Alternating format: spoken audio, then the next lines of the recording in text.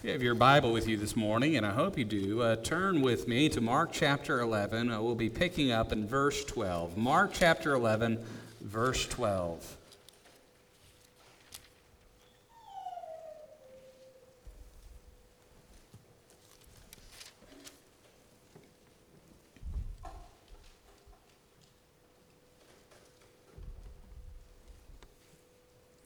Come to the second day of that Holy Week. Last time we were in Mark's Gospel, Jesus had entered into Jerusalem, and he went into the temple, and he looked around and went back to Bethany as it was drawing late. And here we turn to the events of the following day in verse 12. Mark writes, "On the following day, when they came from Bethany, he was hungry, and seeing in the distance a fig tree and leaf, he went to see if he could find anything on it. When he came to it, he found nothing but leaves, for it was not the season for figs. And he said to it, 'May no one ever eat fruit from you again.' And his disciples heard it. And they came to Jerusalem. And he entered the temple and began to drive out those who sold and those who bought in the temple. And he overturned the tables of the money changers and the seats of those who sold pigeons. And he would not allow anyone to carry anything through the temple. And he was teaching them and saying to them, 'Is it not written, my house shall be called a house of prayer for all the nations? But you have made it a den of robbers.' The chief priests and the scribes heard it and were seeking a way to destroy him, for they feared him, because all the crowd was astonished at his teaching. And when evening came, they went out of the city. As they passed by in the morning, they saw the fig tree withered away to its roots. And Peter remembered and said to him, 'Rabbi, look, the fig tree that you cursed is withered.' And Jesus answered him, 'Have faith in God. Truly I say to you, whoever says to this mountain, be taken up and thrown into the sea, and does not doubt in his heart, but believes that what he says will come to pass, it will be done for him. Therefore I tell you, whatever you ask in prayer, believe that you have received it, and it will be yours. And whenever you stand praying, forgive, if you have anything against anyone, so that your Father also who is in heaven may forgive you your trespasses.'" Let's go to the Lord in prayer. Father, as we turn our attention to this difficult passage, we pray that your Spirit would give us understanding as we understand your Son, the temple in light of the fig tree, and we come to understand your desire, your will, that we would bear much fruit through abiding in Christ. And so we pray that we would not be like the temple of Jesus' day, or like that fig tree, while giving the appearance of fruitfulness, completely lacking fruit. We pray that if there are any among us who are lacking in fruit, that you would make us fruitful believers, that your Spirit would be at work in our lives, pruning away those things that make us unfruitful in your service. We do ask, if there are any who do not know Christ as their Lord and Savior, that they would come to know Jesus as their Savior, because apart from abiding in him, they cannot bear fruit. And so we pray for that miracle to occur among us today. For this we pray in Christ's holy and precious name. Amen. So as we consider, Jesus had looked at the temple, and we're going to quickly understand that what he saw during his brief inspection of the temple, he did not like. But before we can get to that, we come to the fig tree. The fig tree that stumps many preachers and many commentators. And so, very interesting thing about figs. Figs don't require pollinators. The fig is actually an inverted flowers. And on a fig tree, the green figs will produce before it comes into full leaf. And so while it might be covered in leaves, it won't have ripe figs. And so Mark tells us that Jesus, on his way back to Jerusalem from Bethany, was hungry. and seeing in the distance, so he sees the tree from afar, it's full of leaves. So he's under the operating assumption, as many would in that time, that at the very least there's going to be unripe figs. Yet he went to see it, if he could find anything on it. And as he draws closer, the promise of this tree proves to be false. He comes to it and he finds nothing but leaves. And Mark says, for it was not the season for figs. They wouldn't have been ripe, but this tree has none at all. While it gave the appearance of fruitfulness from a distance, as Jesus drew closer, that appearance proved false. And so Jesus says to the tree, may no one ever eat fruit from you again. And his disciples heard it. So he pronounces a judgment upon this tree that it will never bear fruit because it has not borne fruit at this time. And we scratch our heads at that, especially when we see later on that the fig tree is found withered away, that Jesus' words prove true. But the interpretation and the importance of this fig tree are not found in the fig tree. Jesus was not a horticulturalist, terribly concerned with pruning away unfruitful fig trees. This tree is representative of and emblematic of the temple system that existed in Jerusalem. Just as Jesus looks at it one day and comes back again, he does the same with this tree. But as he makes his way to Jerusalem, we understand that on that Palm Sunday, the temple did not pass muster. Mark had said in verse 11, he entered Jerusalem and went into the temple, and when he had looked around at everything as it was already laid, he went out to Bethany with the 12. So he's done his inspection, he knows what's going on, and as we see here, he does not like what was going on in the temple. This temple that was supposed to exist for the glory of God, for the people of God, that the name of God would be made known, not just to Judea, but to the nations. He comes to Jerusalem, he enters the temple, and without need of a further inspection, Mark tells us he began to drive out those who sold and those who bought in the temple. This place that was supposed to be a place of worship, a place of prayer, had been converted into a place of commerce. You have to understand what was going on here. We understand that in light of who is driven out. He overturned the tables of the money changers. See, you're required when you visit a temple to pay a temple tax.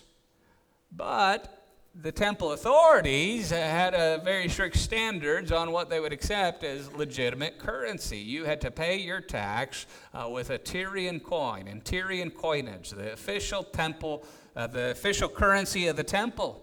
And so if you brought your gold and silver coins from elsewhere, you would have to exchange your gold and silver coins for these Tyrian coins in order to pay your temple tax. And the money changers, knowing that people were absolutely dependent upon them to get the coinage they need to pay their temple tax, you can imagine which way they swung the exchange rate. They swung the exchange rate in their favor. Moreover, those who had come from afar would be required to buy their sacrifices in Jerusalem. You have to remember, it wasn't just the people in Jerusalem who would come and offer sacrifices. People from the surrounding areas would have to come and make their sacrifices. So where are they going to purchase their sacrifices? Well, some bright entrepreneurs had the idea that they would set up in the temple courts and sell individuals their sacrifices. And because they were doing such a wonderful service for their fellow Jews, they made sure that they made a decent profit on it. So you had all sorts of commerce going on as Jesus had inspected it the previous day and as he returns the next day, and Jesus puts a stop to it. And we understand the persistence of the temple authorities. At the beginning of Jesus' ministry in the Gospel of John, we see that Jesus had come to the temple in John chapter 2, and he had driven them out. He had told his disciples, tear this temple down, and I will raise it up 3 days. They later understood he wasn't talking about the physical temple, but he was speaking of the temple that it was his body. But here, year 1, so 2 years later, he's returned, and the same problem has risen its head. The problem of money changers, the problem of the place of worship being turned into a place of commerce. And so, verse 16, he would not allow anyone to carry anything through the temple. And he explains the purpose of his actions. Some might be thinking, has Jesus lost his mind? Has he blown a gasket? He's lashing out in anger. The other Gospels add the fact that he made a cord of whips to drive out the money changers. What's going on here? Well, Jesus explains what was going on. He was teaching them and saying to them, is it not written, and he quotes from Isaiah, is it not written that my house shall be called a house of prayer for all the nations? Taking them to Isaiah.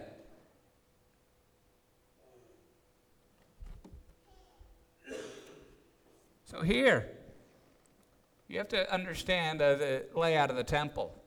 So you would initially have the Gentile court of the women. It was increasingly more restricted as you went in. See, for those Gentiles who had come to know the one true and living God, in spite of how Israel was living, because Paul makes clear in Romans that the name of God was blasphemed among the Gentiles because of Israel, but under those rare circumstances that a Gentile became a God-fearing individual, the only place that they had to go and worship was the temple. The temple was the center of worship. So if you were a Gentile who had come to believe that Yahweh was the God who created the heavens and the earth, and the only God deserving of worship and praise, and that all the other gods of the nations were dead idols, you would go to the temple.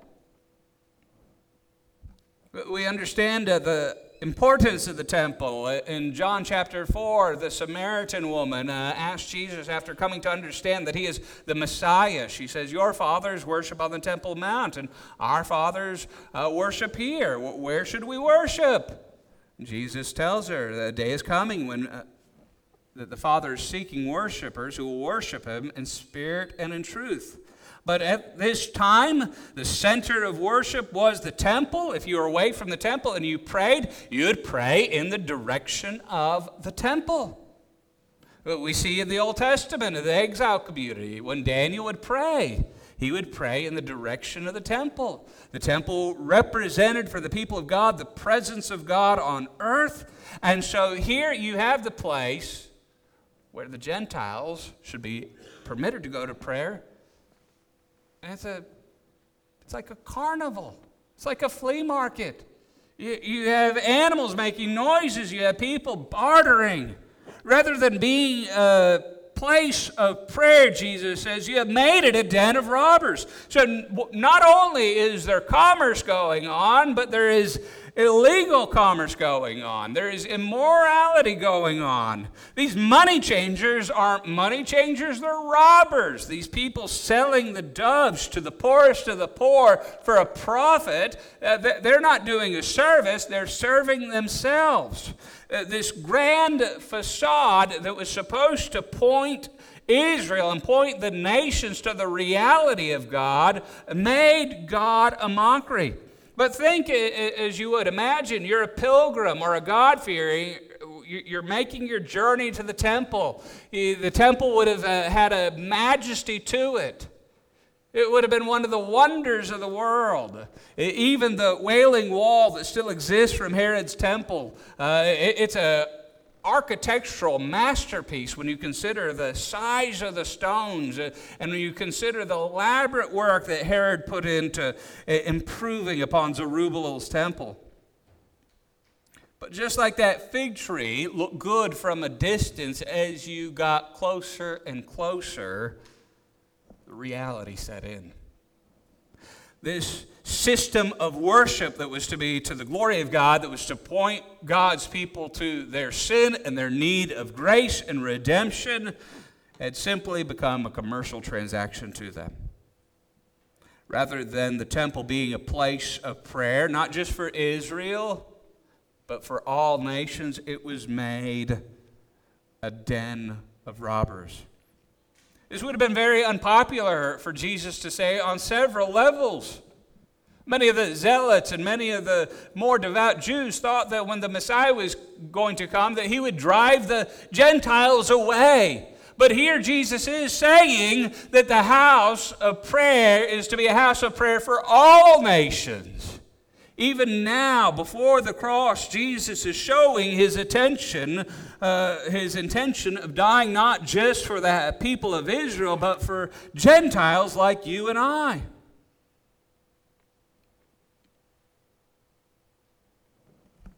And what he said was not popular. Verse 18, and the chief priests and the scribes heard it and were seeking a way to destroy him, for they feared him. They thought he was trying to bring reformation. He thought he was a challenge to their livelihood. And so they thought to destroy him because they thought the crowds would pull them down and put him up. But they did not understand what he had come for. He came to be destroyed by them. He came to be handed over by them. And when evening came, they went out of the city.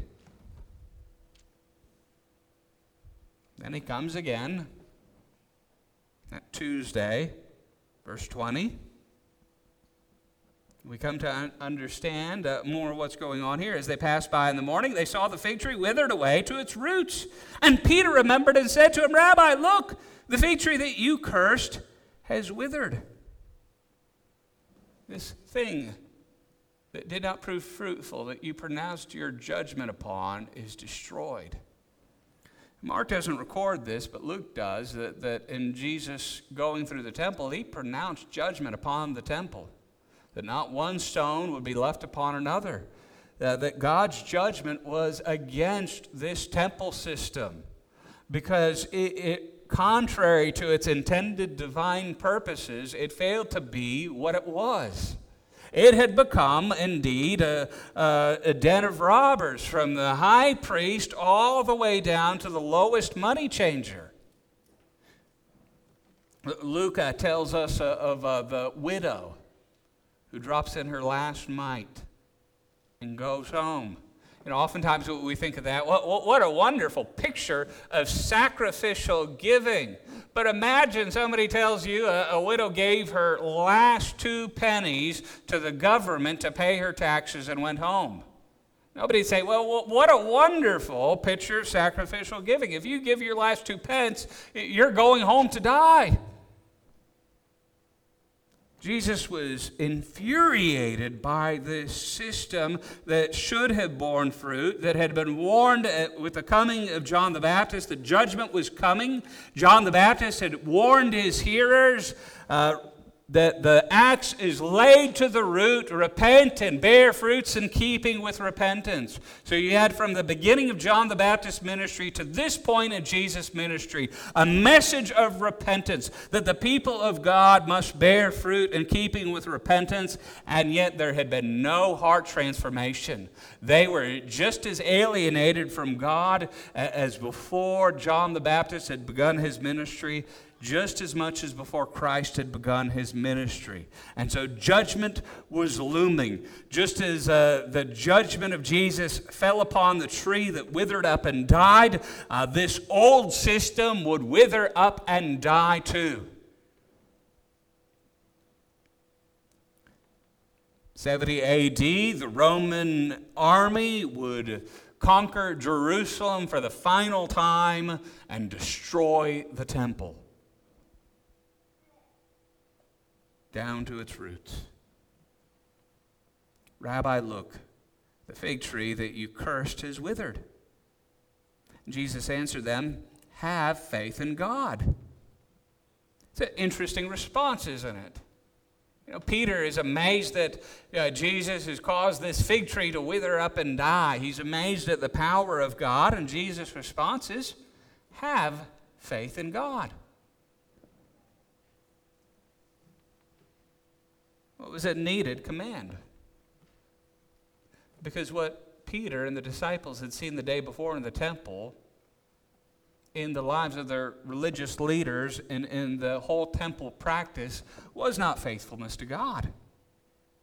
So to have faith in God. In response to the faithlessness and fruitlessness that you have seen, have faith in God. Truly I say to you, whoever says to this mountain, be taken up and thrown into the sea, and does not doubt in his heart, but believes that what he says will come to pass, it will be done for him. Another challenging saying of Jesus. Are we supposed to go around, when there's a mountain in our way, tell the mountain to be uprooted and to cast into the sea? No, Jesus is anticipating the judgment that is going to fall upon the temple. Whoever says to this mountain, the Temple Mount, be taken up and thrown into the sea, and does not doubt in his heart, but believes that what he says will come to pass, it will be done for him. Some say that Jesus is using that as a proverbial expression to point to how prayer overcomes the impossible. There's truth to that. We have to remember, not too long before this, Jesus had told his disciples that it would be easier for a camel to pass through the eye of a needle than for a rich man to enter heaven. As Jesus is drawing closer to Calvary, he's going to lay down his life for the forgiveness of sins. And they are going to have to do the impossible. They are going to have to bring a message of forgiveness to a world that desperately needs it. Have faith in God. Truly I say to you, whoever says to this mountain, be taken up and thrown into the sea, and does not doubt in his heart, but believes that what he says will come to pass, it will be done for him. The danger in asking and doubting whether God can indeed do that. The context here, as we see later on, is the context of forgiveness. The disciples are going to need a lot of forgiveness later on. Remember, Judas is going to betray him, and with the exception of John, the other 10 are going to run and hide to fulfill the prophecy, strike the shepherd, and the sheep will scatter. James warns the danger of asking while doubting at the same time. James tells us in chapter 1, verse 5, if any of you lacks wisdom, let him ask God, who gives generously to all without reproach, and it will be given to him. But let him ask in faith with no doubting, for the one who doubts is like a wave of the sea that is driven and tossed by the wind. For that person must not suppose that he will receive anything from the Lord. He is a double-minded man, unstable in all his ways.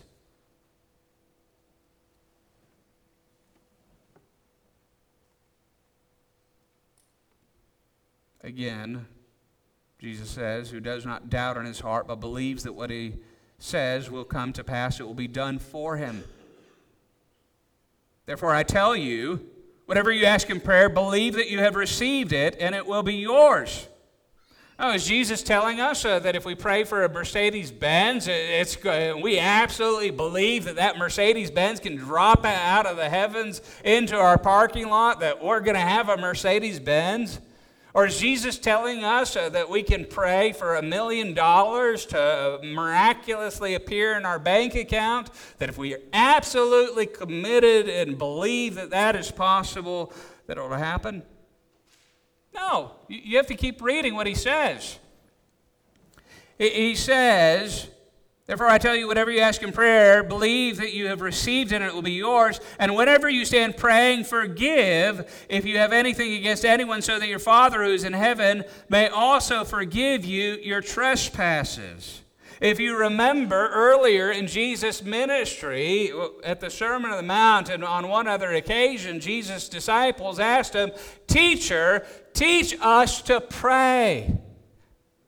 And he told them, when you pray, pray like this: Our Father in heaven, hallowed be your name. Your kingdom come, your will be done on earth as it is in heaven.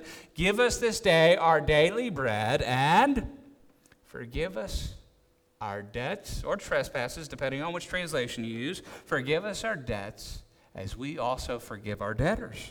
So Jesus is teaching his disciples that it is through prayer that we come to know the power of divine forgiveness. Now, if you remember, as Jesus began his earthly ministry in the Gospel of Mark, he's in the house and there's the paralytic, and his friends carry him in. They take the roof apart and they lower him down, and Jesus looks at this paralytic man who required the help of 4 people to lower him in through the ceiling to get to Jesus, and he looks at him and says, "Son, your sins are forgiven." And the religious leaders questioned in their heart, who is this that has the authority to forgive sins? And Jesus asked them, knowing what was in their heart, which is easier to do? To say, get up in your bed and walk, or your sins are forgiven? And he says that you may know that the Son of Man has authority to forgive sins. I say, get up and walk. The paralytic got up and walked. Jesus began his ministry with an understanding that the forgiveness of sins was humanly impossible. You know, it's easy to move a mountain. If you have enough dynamite and enough explosives and enough workers, you can move a mountain. You, in your flesh and in your own strength, cannot remove the mountain of your sin that leaves you separated from God. But in Christ and through the finished work of Christ, we come to God and we're able to confess our sins. 1 John chapter 1:9, if we confess our sins, he is faithful and just to forgive us and cleanse us from all unrighteousness. If in prayer we confess and claim that forgiveness, believing with certainty that God has done what we could not do, then we receive it. Prayer is holding out our hand saying, Father, forgive me.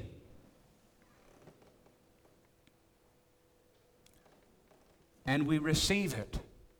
This isn't about how we can build up our finances. This isn't a magical cure-all to make all of our earthly trials go away. This is a reminder that prayer is the means by which we come to the throne of grace and find mercy in our time of need. Therefore, I tell you, whatever you ask in prayer, believe that you have received and it will be yours. When you sin and you struggle and you find yourself falling short and you confess your sins, you can have assurance that God hears and answers your prayer, that he has grace for you in your time of need, that he is abundant in his grace to forgive you in your sins. You know, the people that look at this and see it as a license for prosperity theology, they're misunderstood in where their problem is. You know, my problem isn't my bank account. My problem isn't my health. You know, I've got Crohn's disease. That's not my problem. My problem is I'm a sinner and I need the grace of God. I need God's mercies to be new every morning. And what Jesus says is that in faith I can come to God in prayer and know that my sins are forgiven. And have certainty that my sins are forgiven by believing in him. But there's a caveat. Verse 25. And whenever you stand praying, forgive. When Jesus told his disciples earlier to pray, he told them in Matthew, we see it in Mark 11, 15 and 18, and in Matthew 21, 12 through 16, he tells them, if you do not forgive, neither will your Father in heaven forgive your trespasses. See, if I understand that I am a sinner and I have fallen short of the glory of God, and I am absolutely dependent upon His grace and mercy, then it is incumbent upon me, if I understand that others in my life are in the same position that I am, I have to forgive them too. And whenever you stand praying, forgive. If you have anything against anyone. Jesus is telling us that we really can't go into the right spirit of prayer if we're carrying a grudge with us. You know, it's really hard to be empty-handed to receive grace and pardon and forgiveness if you're holding your grudge. You know, you're like, let me finish praying so I can go deal with so-and-so. You'll never pray. You can't empty-handedly receive the offer of forgiveness if you're withholding forgiveness. Jesus is telling us that as we draw near to Him in prayer, we come completely empty-handed. Not only of our good things, you know, Paul in Philippians, he says of his former life, he counted all things lost for the surpassing worth of knowing Christ as Lord. Now, we might be willing to let go of our reputations, our images, our view of ourselves, our high opinion of ourselves to pray. It's really hard for us to let go of our bitterness, our grudges, and resentment. On the Sermon on the Mount, Jesus had warned them if anyone had fault with his brother, that they were to leave their sacrifice and be reconciled to their brother before they made an offering. And this is the same principle that Jesus is getting at here. And whenever you stand praying, forgive if you have anything against anyone, so that your Father also who's in heaven may forgive you your trespasses.